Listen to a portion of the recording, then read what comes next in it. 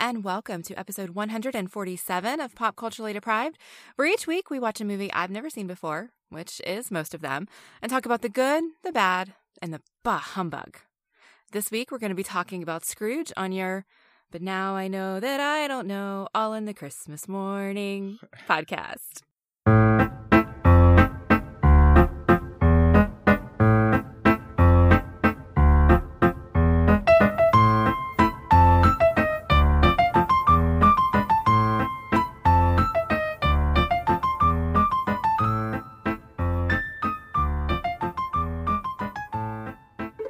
I'm Mandy Kay, and you can find me on Twitter if you want to talk about all of the Christmas movies, at Mandy Kay.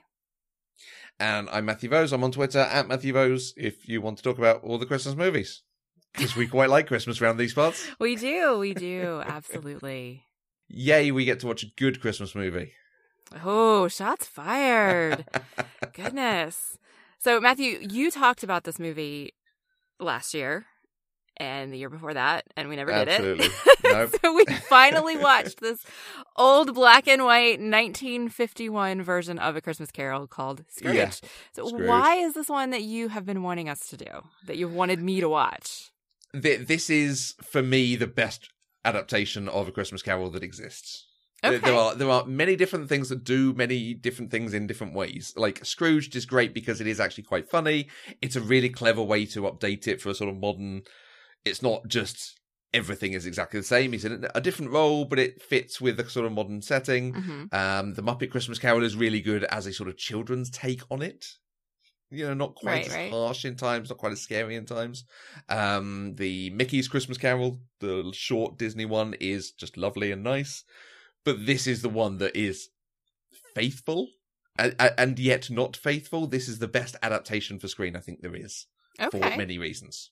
And just watching it, I was smiling. I had tears in my eyes at moments. It's just everything comes across so well. And this is, we'll talk about Alastair Sim in a bit. I love Alastair Sim as an actor. Okay, and it's interesting because I didn't come to him from this role. This is like, again, as we'll talk about, one of his most famous roles, if not his most famous. Okay. But we studied a book called An Inspector Calls at school, which you may not have heard of. Nope, I've never. It's a J.B. Priestley play. About how to describe it. The core plot is an inspector visits this family who are having a lovely dinner. And when must it be? Probably April.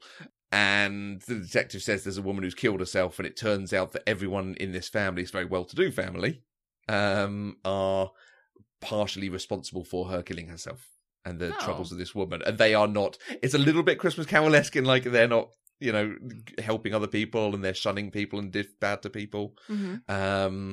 But it turns out each of them has a thing to play.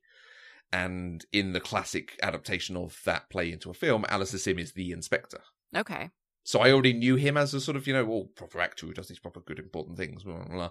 And then watched this at some point, and it's like, oh, it's lovely. It's just so good. So I wanted to share it. Okay. Awesome. And we did. Good. Just in case anyone doesn't know what it's about, do you want to tell us what Scrooge is about? Old Man Scrooge is visited by 3 Christmas spirits who convince him to change his ways and become joyful and kind. Nice. Yep. It's the crux of it. How come you've never seen this one, as someone who loves Christmas so much?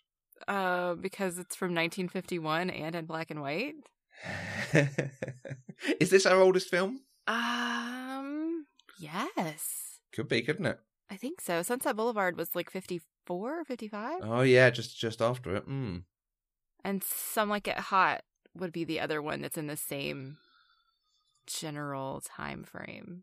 Let's turn to our old friend Letterboxd. Films or lists. I'm going to have a look at the Pop Culture Deprived list on Letterboxd. Oh, you're so good. If you use Letterboxd, we have a Pop Culture Deprived list that you can follow to see all the different films we've done. Can sort. Here we go. Sort by earliest first. Snow White and the Seven Dwarfs. Oh, right. Of course. Okay, and then Sunset Boulevard, which is 1950. Okay. And A Christmas Carol, which is 51. And then you're absolutely right. Some Like It Hot, and rounding up the top 5, Jungle Book. Okay. Yeah, I forgot Disney movies were that old. I did. Okay. And then the other end of the list is a couple of weeks ago from See You Yesterday, and the film that's coming up next week, which we'll talk about later. Yes. Exciting I'm so times. excited about that one. Matthew, tell us about this version of A Christmas Carol. Scrooge is a 1951 adaptation of Charles Dickens' A Christmas Carol, directed by Brian Desmond Hurst. The screenwriter was Noel Langley, who was most famous for being one of the writers of the MGM movie The Wizard of Oz. This film stars Alastair Sim. The film is considered one of his most famous performances on screen, because he was also a stage actor, and is arguably one of his best, although he was more traditionally known before this as a comedic actor, having appeared with Alec Baldwin, Alec Guinness, and people of that ilk in a few films. Yeah. The film adaptation adds more content to the history of Scrooge and shows the death of his sister and how he and Marley ended up running a business together. Reviews at the time of its release noted this as a darker tone than normal for the story, but particularly called out as being closer to the original story. Richard L. Coe of the Washington Post wrote, "This may not be a Christmas Carol of recent tradition, but I've an idea that it's the way Dickens would have wanted it, it's the way he wrote it." In the US, it was released under the title of A Christmas Carol, where it underperformed against expectations and was considered a vast disappointment. Oh, okay. And I think that's probably that thing of all the versions that came out in the years before this were, oh, it's a happy, fun, light tale of a man redeeming himself, isn't it so nice? Well, actually, no, it's a little bit dark, and he is not a nice person at the beginning of this. Right, so. right. Is it available anywhere over there? Shockingly, yes. You can rent it on Amazon for $1.99. Nice. Yes. But there is, I don't know if it's legal, but there is a free version. The full movie has been uploaded to dailymotion.com. Okay. So it's there, but I didn't do that because I wanted to watch it on my TV, and it was too frustrating figuring out how to cast it and still be able to take notes and all of that stuff. So I just rented it. Okay. Over here, it is available on Amazon Prime Video for free. Of course. So it's available on there, and I own the DVD as well. Oh, nice. Which I didn't use, and I need to check, because there is a colorized version that was released as an extra on DVDs, but I don't think I have that one. I was wondering about that, because whenever you Google it, there's always this one picture of Alastair Sim that's in color, and it always made me wonder, like, it's obviously not a screen grab, but maybe it is if they did release a colorized version. Yeah. So... The colorized versions are never that good. There's a version of It's a Wonderful Life, which is really disappointing. It just doesn't feel right. Right. Okay. So interesting. All right. Okay. Alastair Sim is our main person. Have you seen him in anything else? Do you know who he is? I'd never heard of him before. Okay. Ever. But there was a familiar face in the cast. And it took me a little while to figure out who she was, but the woman who played Mrs. Cratchit played Ellen in Mary Poppins. The housekeeper. Okay, yes. Yes. When they go flying a kite, I think she dances with them. Yeah, well, and she dances in the Sister Suffragette song. And yes, of course she does, yes. She does, yes. She's great. I always forget that bit of the story, because my main memory of Mary Poppins' story is the stage show, where Mrs. Banks' story is fundamentally different. It's all about her being Mrs. Banks and so on. Interesting. I've never seen the stage production. It's good. Okay. Good. I saw, you remember the lady that I thought would be really good as the new Doctor Who? Yes. His name I now can't remember. Summer Strallen? She was in Mary Poppins, and they're doing a revival of it now with her younger sister in it. She was exceptional, but there is a great bit where I think during Supercalifragilisticexpialidocious, who's the chimney sweep? What's his name? Bert. But they basically put wires on him, and he starts tap dancing, and then he starts tap dancing up the side of the stage, and they've got like wooden walls up the side of it, and he's tap dancing sideways up it. That is awesome. And then he starts tap dancing upside down on the ceiling. Nice. Like, it's really good. That is cool. We've talked about Christmas Carol adaptations before. Let's touch on them a bit here. It's been a couple of years since we did them, so what's your experience of the original story, the adaptations, the various versions of it? I forgot that we did Scrooged, but that's one, the Bill Murray one. Yep. So we talked about that one, and we talked about the Muppet Christmas Carol. Yeah, I think they were back to back a couple of years ago. I think so. Yes, we did both of those together. And then we did a Discord watch along for patrons and stuff of the 2009 adaptation starring Jim Carrey, Okay. which I think is the better Christmas Carol adaptation, and you were not impressed by it, I remember. I don't think I've seen it. We watched it together. Yes, we did. I have never seen this version of the film. Are you sure? No, we did a live watch together. Sure. No. Yes. Like, how far back does Discord history go? Forever, I thought. Well, I've searched for Carrie and it's not come up with anything. December 16th, 2017. Yes, you watched it with us. I did not. You did. Wow. Is it actually that version that we watched? Yes. I have no memory of this whatsoever. Wow. This is amazing. Real time, you guys. We are, like, planting memories in Matthew's head. I swear. We did a live watch, and I think it was actually just me, you, and Jazzy who did the live watch on Discord. But I'm reading what I said because I have literally no. Does it have Gary Oldman in it? Yes. As Bob Cratchit? No, Bob Costas was Bob Cratchit. Bob Marley? Not Bob Marley. Jacob Marley. This is amazing. You don't remember it at all. I have no memory of watching it. Wow, we talked about this for a long old time, didn't we? Well, I mean, we watched the whole movie, so yeah, we talked about it for a good couple hours. Yeah, Gary Oldman was Bob Cratchit. Right. So that's why there was a really good line in there of me saying, oh, Bob, he's just so serious. Bob Hoskins was Fezziwig. No, hang on. The Bob Cratchit, played by Gary Oldman, was so serious. Serious. I'm awesome. Oh, you're amazing. Okay, great. Give me a second. I'm going to Letterboxd. I'm marking this as done.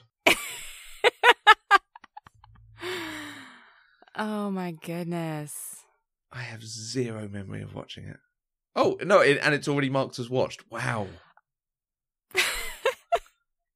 This is amazing. Good. Okay, it was so amazing that Matthew has scrubbed any memory of it from his mind. Okay. I watch a lot of films, is that? Okay, so just talking about other versions you're aware of. What is your feeling on the Christmas Carol story in general? Can you remind me of what some of your thoughts were from those other shows? I mean, it's a classic story, and so it's so pervasive in culture that it's impossible to say that it's not a good story, I think. Right. What do you think of it?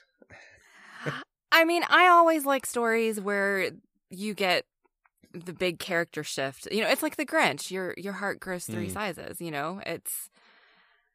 I love stories where you have the happy ending and where you have somebody's whole worldview fundamentally shift. Right. And that's what Christmas Carol is. Nice.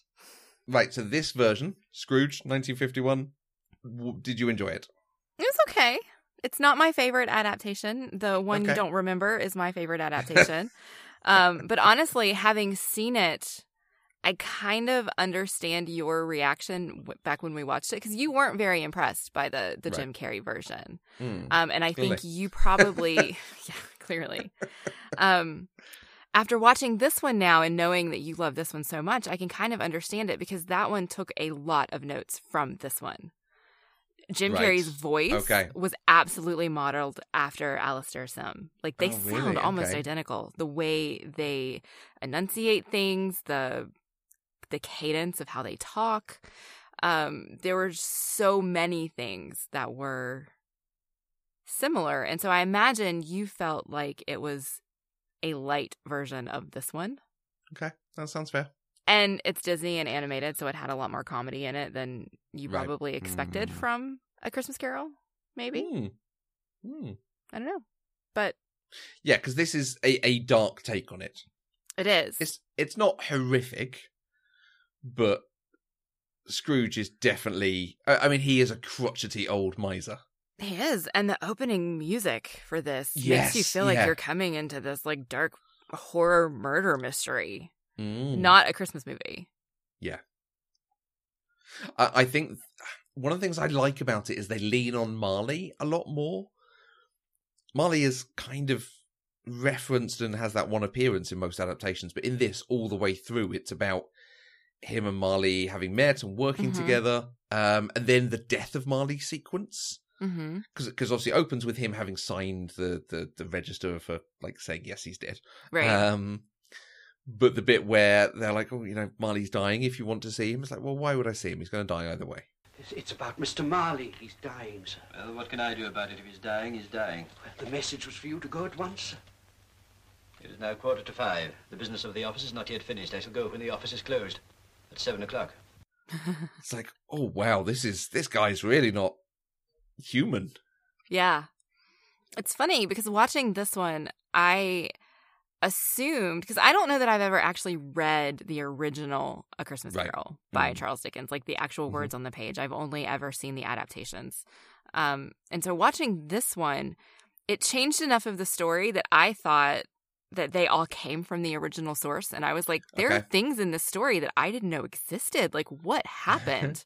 Yeah. And so that was interesting. And then I was reading some comparisons, particularly comparing this one to the 2009 version. I think I sent you that link. And it pointed out all of those things where I was like, I didn't know this was in this story, were actually added to make it a richer, more full story. And it does. And I think, what am I trying to say?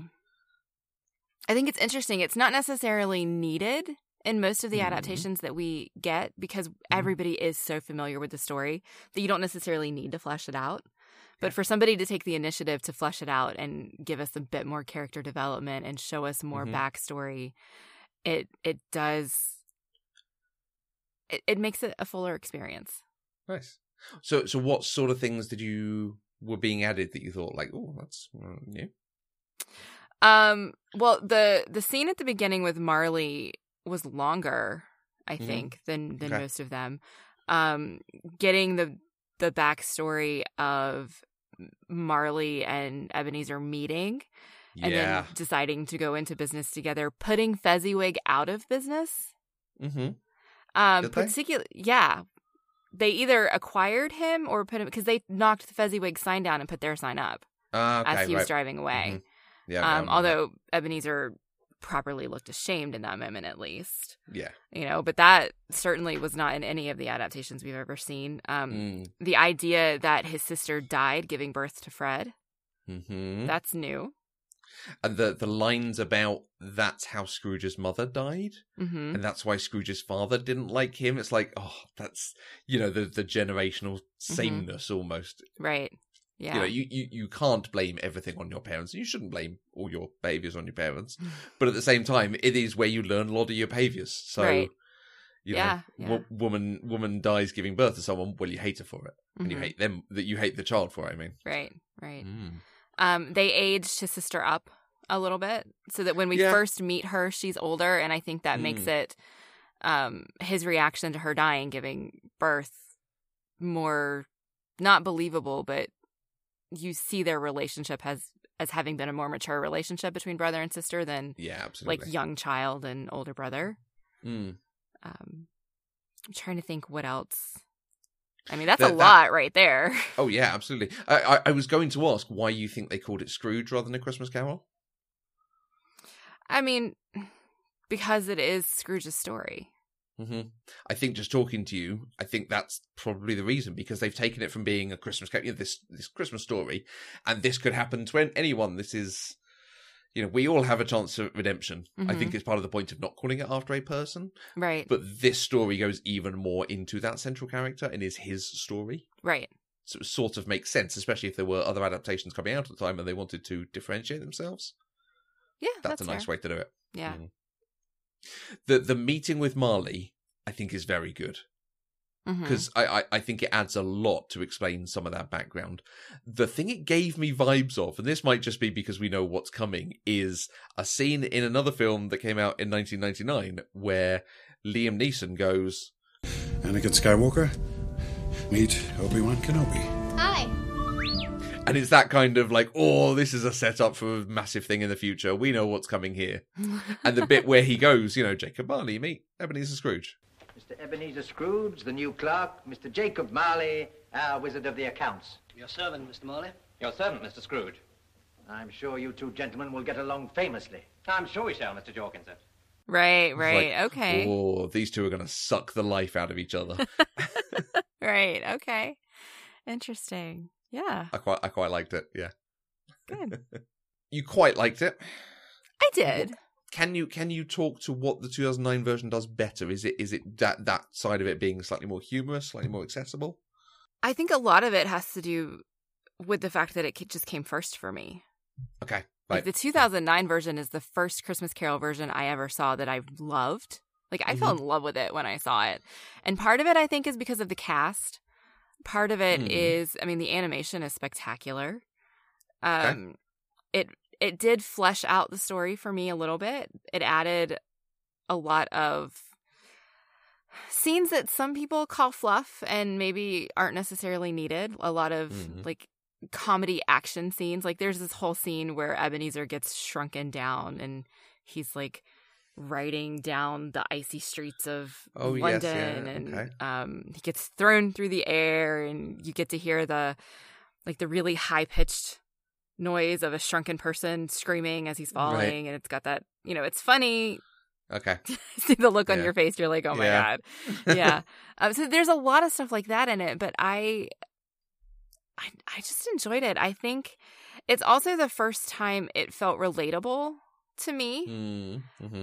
Because I think most of the adaptations I had seen when I was much younger, and they were all very adult feeling. Right. And this one, even though I saw it as an adult, it made it more accessible. And I think that might just be because it's a Disney movie. Yeah, okay. Maybe. Plus, Jim Carrey is amazing. I mean, honestly, that's probably the main thing. Jim Carrey's amazing. He is very good at disappearing into a role like that. Yeah. So, part of the thing that I like about Alistair Sim and the way this is portrayed here is he doesn't look unhealthy. Or my memory, and I think this is from stills and things that I've definitely seen of the Jim Carrey one, the bent over, walking with a cane, right, aged man. Yeah, he's a wealthy man who can afford food and to live in relative comfort. He doesn't necessarily spend the money on those things, or the money as he should, but he's not living in poverty. Right. And there is something in some adaptations of showing him in that way. And Alistair Sim looks healthy. He looks like someone who is living, but just has nothing inside, pretty much. Right. Yeah. I think in the Jim Carrey version, he has the big house, but it's empty and cold, and he lives in a single room, and he makes soup in a single pot, you know, because he doesn't want to spend the money to keep it up. Because he's so miserly and Scrooge-like. I love in this that we see, and I think this is from the book, that he goes and has a meal in a pub. But I really like the bit where he asks for more bread, and they're like, oh, it's going to be a half penny more. And he thinks about it, he's like, no more bread then. Waiter. Yes. More bread. Halfpenny extra, sir. No more bread. Yes. Yeah, yeah. And it's, it's a little heavy-handed, as a lot of the moralizing stuff in this is. But it does kind of work. It's like, oh, you stingy Scrooge. Oh. Yeah. I think, Alistair Sim was pretty perfect for this role. He's very expressive. His face, like, he physically transforms between being this stingy old grumpy man to someone who's properly ashamed of how his life has turned out and the things that he's done, to absolutely joyful and gleeful at the end. Yeah. How did you find that? Because I have seen people talk about him going over the top with his giggling and, oh, what a charming boy. Oh. Well, we won't beat about the bush, my friend. I'm not going to stand this sort of thing any longer, which leaves me no alternative but to raise your salary. I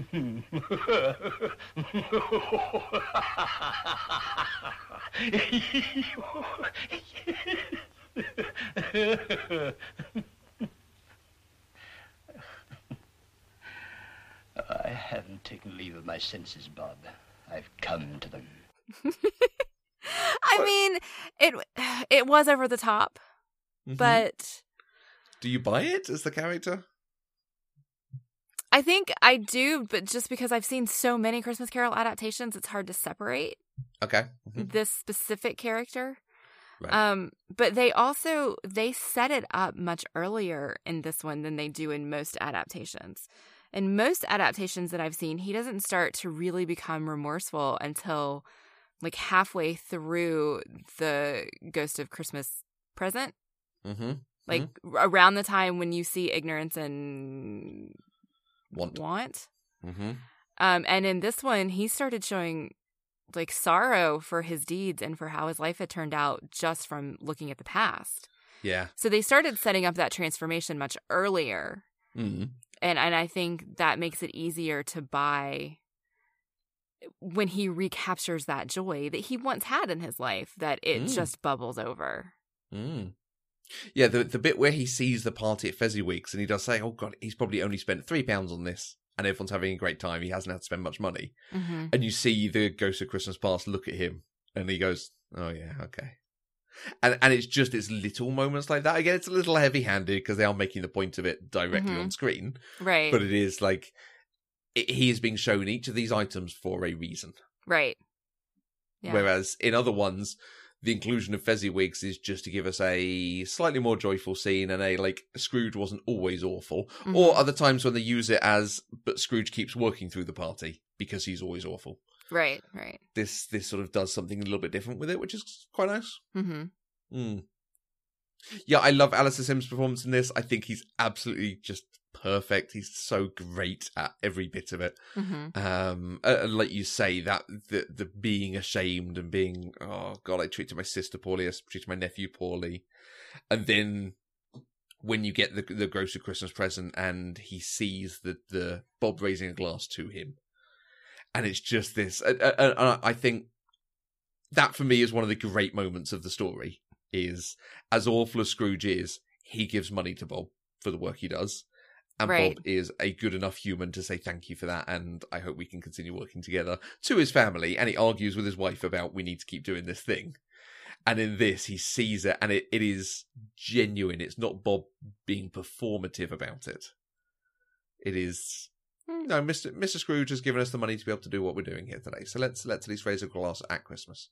My dear, the children, Christmas Day. Could only be on Christmas Day that I would drink the health of such a hard, stingy, unfeeling man as Mr. Scrooge. You know he is, Robert. Nobody knows it better than you do, poor fellow. My dear, Christmas Day. I'll drink his health for your sake and the day's, not for his. Long life to him, a Merry Christmas and a Happy New Year. He'll be very happy and very merry, no doubt. Right. There was a moment, though, before that, like at the beginning when Bob was leaving to go and Scrooge was like, oh, I suppose you want the 25th off. It's inconvenient, blah, blah, blah. He starts, like, I don't remember exactly how he says it, but he looks down on Bob for wanting to have a Merry Christmas, even though he doesn't have very much money. Merry Christmas, sir. Merry Christmas, sir. You a clerk and 15 shillings a week with a wife and a family, talking about a Merry Christmas. I'll retire to Bedlam. Yeah. Like, he calls that out. And I'm like, dude, he doesn't have much money because you don't pay him enough. Right? Like, how can you, like, sneer at him for wanting joy in the middle of poverty when you're the reason he's impoverished? Right. Like, I was very, like, full of rage over that moment. And that's good. Like, that, I think, talks about how it's selling the character so well, because he absolutely does. He's like, you can't have a Merry Christmas. You're really poor. It's like, wow, man. He does not reflect on what he does. And so the ghosts come and force him to reflect. Right. And he sees that raising the glass and he is like, oh, this is such a nice family. Oh. Yeah. Yeah. And you can see him liking Tiny Tim. And Tiny Tim, who can be awful and just saccharine and not enjoyable on screen, in this, whilst he could go that way, and I think the daughter who hides goes a bit towards too sweet. Oh, I couldn't hide from you for too long, Father. Oh. But Tiny Tim is just like, oh, no, I'll sit by the fire and, you know, people will know how good they are because they'll see me as a cripple and think they're doing okay. And, like, he's just such a nice boy. Okay. I think it works in this version. It does work, but I found it interesting. I felt like we got a lot less of the Cratchit family in this version than we do in other adaptations. Okay. and much less even Tiny Tim. I think we got more of Fred. Yes. And the nephew on that side. Maybe. Which, again, it leans into more of this is Scrooge's story. Mm-hmm. This is not the Christmas Carol of all these different families having things. It's Scrooge and his family, and he is nice to the Cratchits. Because I think most versions have him visiting them to deliver the goose, or as they're having Christmas, and so they realise it was from him. Mm-hmm. Things of that ilk. Right. But this is just, he just does a nice thing and sends them some nice food. Yes. Yeah. Good. The other thing, and again, talking about it's a little bit heavy-handed in places, the thing that I think comes through really well on this, and this is why it's such a good version, because it's kind of the core of it, is the message that it's never too late to change. Is your heart still unmoved towards us, then? I'm too old. I'm beyond hope. Go and redeem some younger, more promising creature, and leave me to keep Christmas in my own way. Mortal, we spirits of Christmas do not live only one day of our year. We live the whole 365. And then the sequence at the end where it talks about, he became a second father to Tiny Tim, blah, blah, who lived for many years. And it is this thing of, yes, he's old, but you can make a change now. You can make a change tomorrow. I think that's the thing. It's just made me think, of course, the end of Scrooged, because Bill Murray does that. The whole moralizing speech, which I love in that version as well. You have to do something. You have to take a chance. You do have to get involved. There are people that are having trouble making their miracle happen. There are people that don't have enough to eat. There are people that are cold. You can go out and say hello to these people. You can take an old blanket out of the closet and say, here. You can make them a sandwich and say, oh, by the way, here. I get it now. Mm-hmm. I think the message in general comes across here. Because there is a real, and again, this is the way Scrooge is often shown as a very old man. Right, he's about to die anyway, so what does it matter? Was in this, it's like, no, you have several years. You can make a difference to a lot of people. Other than just dying and they steal your curtains and the clothes you're wearing. Right. Which isn't always included, and you did not like the Muppet Spider.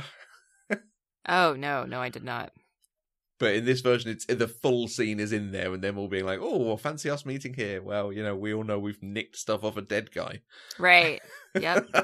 Dark. Yep. Brilliant. I think it's clear that you really, really enjoy this version. But can you pinpoint specific things that you really just go back to? Alistair Sim is the draw of it. Okay. Alistair Sim is absolutely the thing. And that as much as there are big, heavy-handed moments of them pointing something out and telling us, this is why he's feeling this way, or this is why he's ashamed, or this is why he should be ashamed, there's so many small moments of him just looking a bit like, oh, I shouldn't have been like that. I shouldn't have done that. And when he actively goes and tries to make a change, because it's very easy to do laughing with the boy outside, laughing with your charwoman, and sending the goose. When he actually goes to Fred's and has to be, now I need to act differently, he stands outside his door for a minute. He's like, you can see it's just, I'm not sure how to do what I'm supposed to do here. Right. Can I erase all these years of being awful? Right. And he turns around and looks at the maid who's let him in. And she just gives him a half, little one smile, you can do it, go on. Right. And he nods back at her, and then he goes in. Yeah. And it's just it's such a small moment. But again, it's capturing, this guy is making a huge change in his life. It is difficult to change your behaviours. Yeah. So fundamentally in a day. The people who saw him the day before and now will not know what to make of it. And it's nice that when he goes in, then his nephew's wife is prepared to accept him. Yeah. Which is, again, not always a thing in the version, because it's not necessarily a thing that would happen in real life. But yeah, no, it's tough. I mean, you saw how his housekeeper reacted to him. Yeah, exactly. Screaming, running away. She did get second billing, though, so I think they might have increased her role because she's a bit more of an established actress. Right. So, I found an interesting interview with the lady who played the maid. She's the only person in this film who's still alive. Oh, wow. Okay. Or certainly was a few years ago, and it was about, this was her second acting role. She never acted again. She got paid something like £2 a day, and it took 3 days to film that sequence, that shot, or she had to be on set for those 3 days. Apparently the director was awful, but Alistair Sim was lovely. Okay. Was her sort of main thing. She just has like a nice memory of doing an interesting thing. Oh, that's yeah. sweet. It was like, oh. So I've talked about Bob raising a glass of Scrooge, which is always lovely, which I think is a really nice moment. The line that always stands out, and I'd completely forgotten it's a line in the film, in the story, is when Marley's talking about all his chains and he's saying, you know, I worked on my chain through life, and it's, you know, it's all the consequence of how I behaved in life that's formed this chain on me, and you, since I have died, have worked on your chain even more, and it's now long and it's heavy. It is a ponderous chain. You do not know the weight and length of strong chain you bear yourself. It was full as heavy and as long as this 7 Christmas Eves ago, and you have labored on it since. It is a ponderous chain. And a ponderous chain is just such a wonderful turn of phrase. Okay. It's a bit like humbug. We take humbug as just being a like mocking sneer. Right. But humbug was a sort of conning chicanery, you know, thing you really shouldn't be spending your time on because it's actually a waste. Okay. Which is why he applies it to Christmas. Right. Okay. So it's actually, you know, because of this story, I think we take humbug as just a humbug, you know. Yeah. Putting things down. But he's using it to express something. Okay. It is a ponderous chain. Just like you have spent all your endeavours. And we get the repeated line about the golden idol that he worships, the money that he's always tried to claim, and it's actually going to bind him to the earth, to wander the earth and not rest. Brilliant. Oh, it's brilliant. It's so good. You kill me.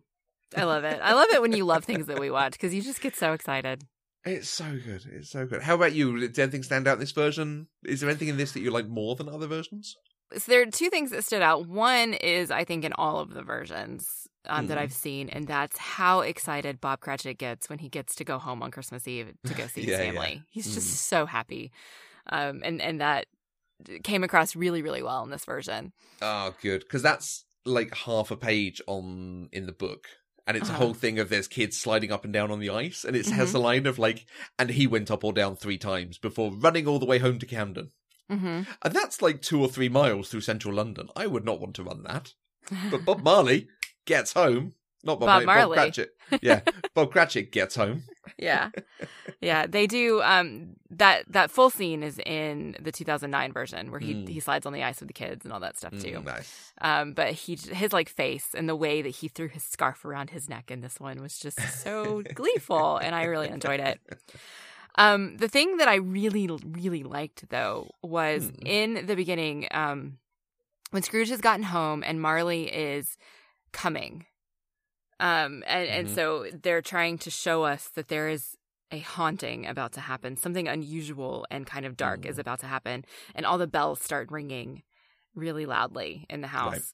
Right. The camera closes in on all of the bells in the house that could possibly be ringing. Okay. And none of them are ringing. They're all silent. Nice. But we can still hear like these loud clanging bells, and then we can see how Scrooge is reacting to them. And just the idea that they're telling us these aren't actually coming from the bells in the house, there's something else happening.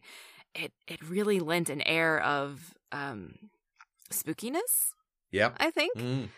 Which you want. I mean, this is at its heart, it's still a ghost story. You know, and so you want to feel a little bit of that, and I thought they did that really well. Yeah, I think all the spirits in were really well done. I love that Marley is properly ghost-like and the interplay between them. I love the sequence looking outside and seeing all the spirits with the starving girl on the street. Because I think that is in the book and is a thing of, you know, all these spirits who want to help people because they realise they should have in life and couldn't, that kind of thing. That was a weird scene to me. It felt more like they were doing interpretive dance than lamenting that they couldn't help. But yeah, I do like the way they do all the spirits, because the spirit of Christmas Past is very difficult because it's described as a lantern, a candle, effectively. Right. And you couldn't have done that with any effects at this time. Right. So they just have an old guy in a kind of white sheet, a white, bedgown type shape. Right. But I love when they get to the Ghost of Christmas Present, because he looks like the original drawing of the Ghost of Christmas Present.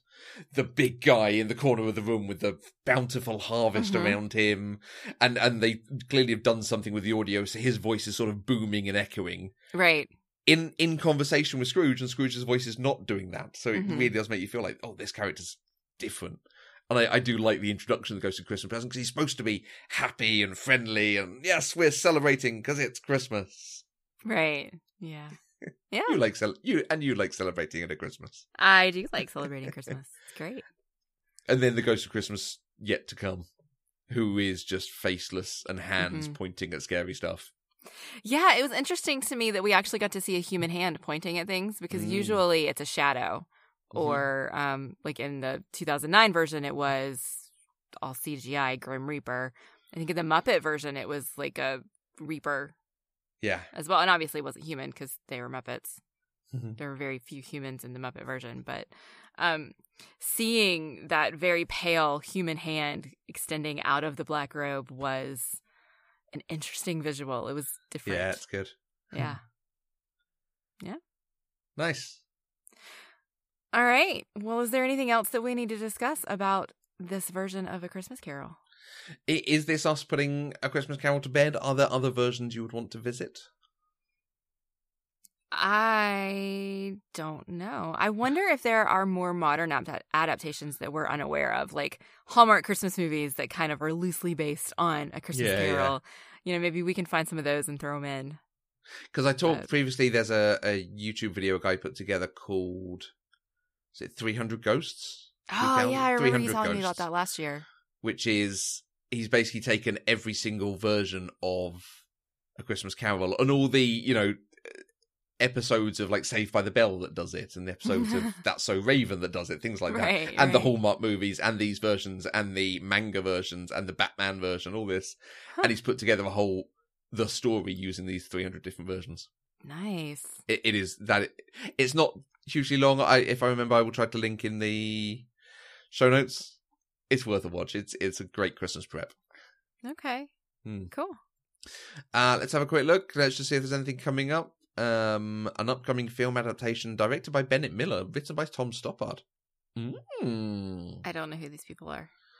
Tom Stoppard wrote... He's a very famous playwright. He wrote Rosencrantz and Guildenstern Are Dead. He co-wrote the screenplays for Brazil, The Russia House, and Shakespeare in Love. Oh, so we have talked about him before. Okay. So we have talked about him. Bennett Miller. Name doesn't ring a bell. Capote, Moneyball, and Foxcatcher. Okay. He's quite a good director. What else have we got? We've got Marley, an upcoming musical film by Walt Disney Pictures, adapting Christmas Carol through Jacob Marley's perspective. It's interesting. Oh, there's a 2017 version called The Man Who Invented Christmas.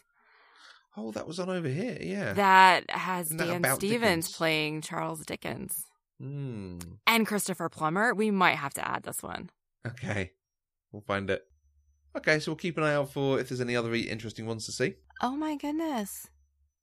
There's A Christmas Carol with the musical. Alan Menken did the music, and it starred Kelsey Grammer, Jason Alexander, Jane Krakowski, Jesse L. Martin, and Jennifer Love Hewitt. Okay. I need to find this. It was a live-action TV special. See, Jesse L. Martin I can see. I mean, Jennifer Love Hewitt sings. Yeah. Jane Krakowski sings. Does she? Yes. I'm not sure I've seen her singing. Kelsey Grammer sang the Frasier theme song. He does. So it sounds like there are still other versions. Oh my gosh, there's a Patrick Stewart version? Oh, well, the Patrick Stewart version is one of the most famous. So Patrick Stewart does A Christmas Carol most years as a one-man show. I did not know but that. But there was also one with him and other people. So maybe we're not done with A Christmas Carol, is all I'm saying. Maybe not. And that's one of the reasons why I think Alistair Sim is so good, because Patrick Stewart is a serious actor. Yeah. He does serious stuff, and the roles he plays are very serious. I think it makes it hard to transition to the nice version of Scrooge at the end. Mm-hmm. And to have seen him be nice during it as well, for a character that you're not used to seeing do nice, fun things. Right. Or doesn't naturally go to it. Like, Patrick Stewart doing comedy or being a really nice, happy chappy is a bit strange to watch, because we've seen so many hours of him as Professor X or Jean-Luc Picard, who are very serious people. Yes. Jean-Luc Picard does not often crack a joke. And if he does, it's sarcasm. Although he did do that one episode where they were kids. Yeah, that was not Patrick Stewart. Oh, you're right. It was an actual kid. Yeah, no, absolutely. That was Picard, but not Patrick Stewart. Okay. You're my number one dad. All right. Well, if you would like to join the conversation and tell us what your favorite Christmas Carol adaptation is, you can use the hashtag PCDeprived on Twitter. You can find us on Twitter, Facebook, and Instagram at Eloquent Gushing, or you can send an email to podcast@eloquentgushing.com. Pop Culture Deprived is completely funded by listeners like you through Patreon. Anything you give, even $1 a month, gives access to exclusive content, extra podcasts, early access to podcasts, stickers, coasters, magnets, all sorts of merch and exciting things. If you want to find out more, visit patreon.com/eloquentgushing. And we will be back next week on The Night Before Christmas with another episode where we are going to talk about The Night Before Christmas. The Knigget Before Christmas. Just so it's clear. Yeah. Yes. Netflix's The Knigget Before Christmas. Until next time, I am Mandy Kay. And I am a wrenching, grasping, scraping, covetous old sinner.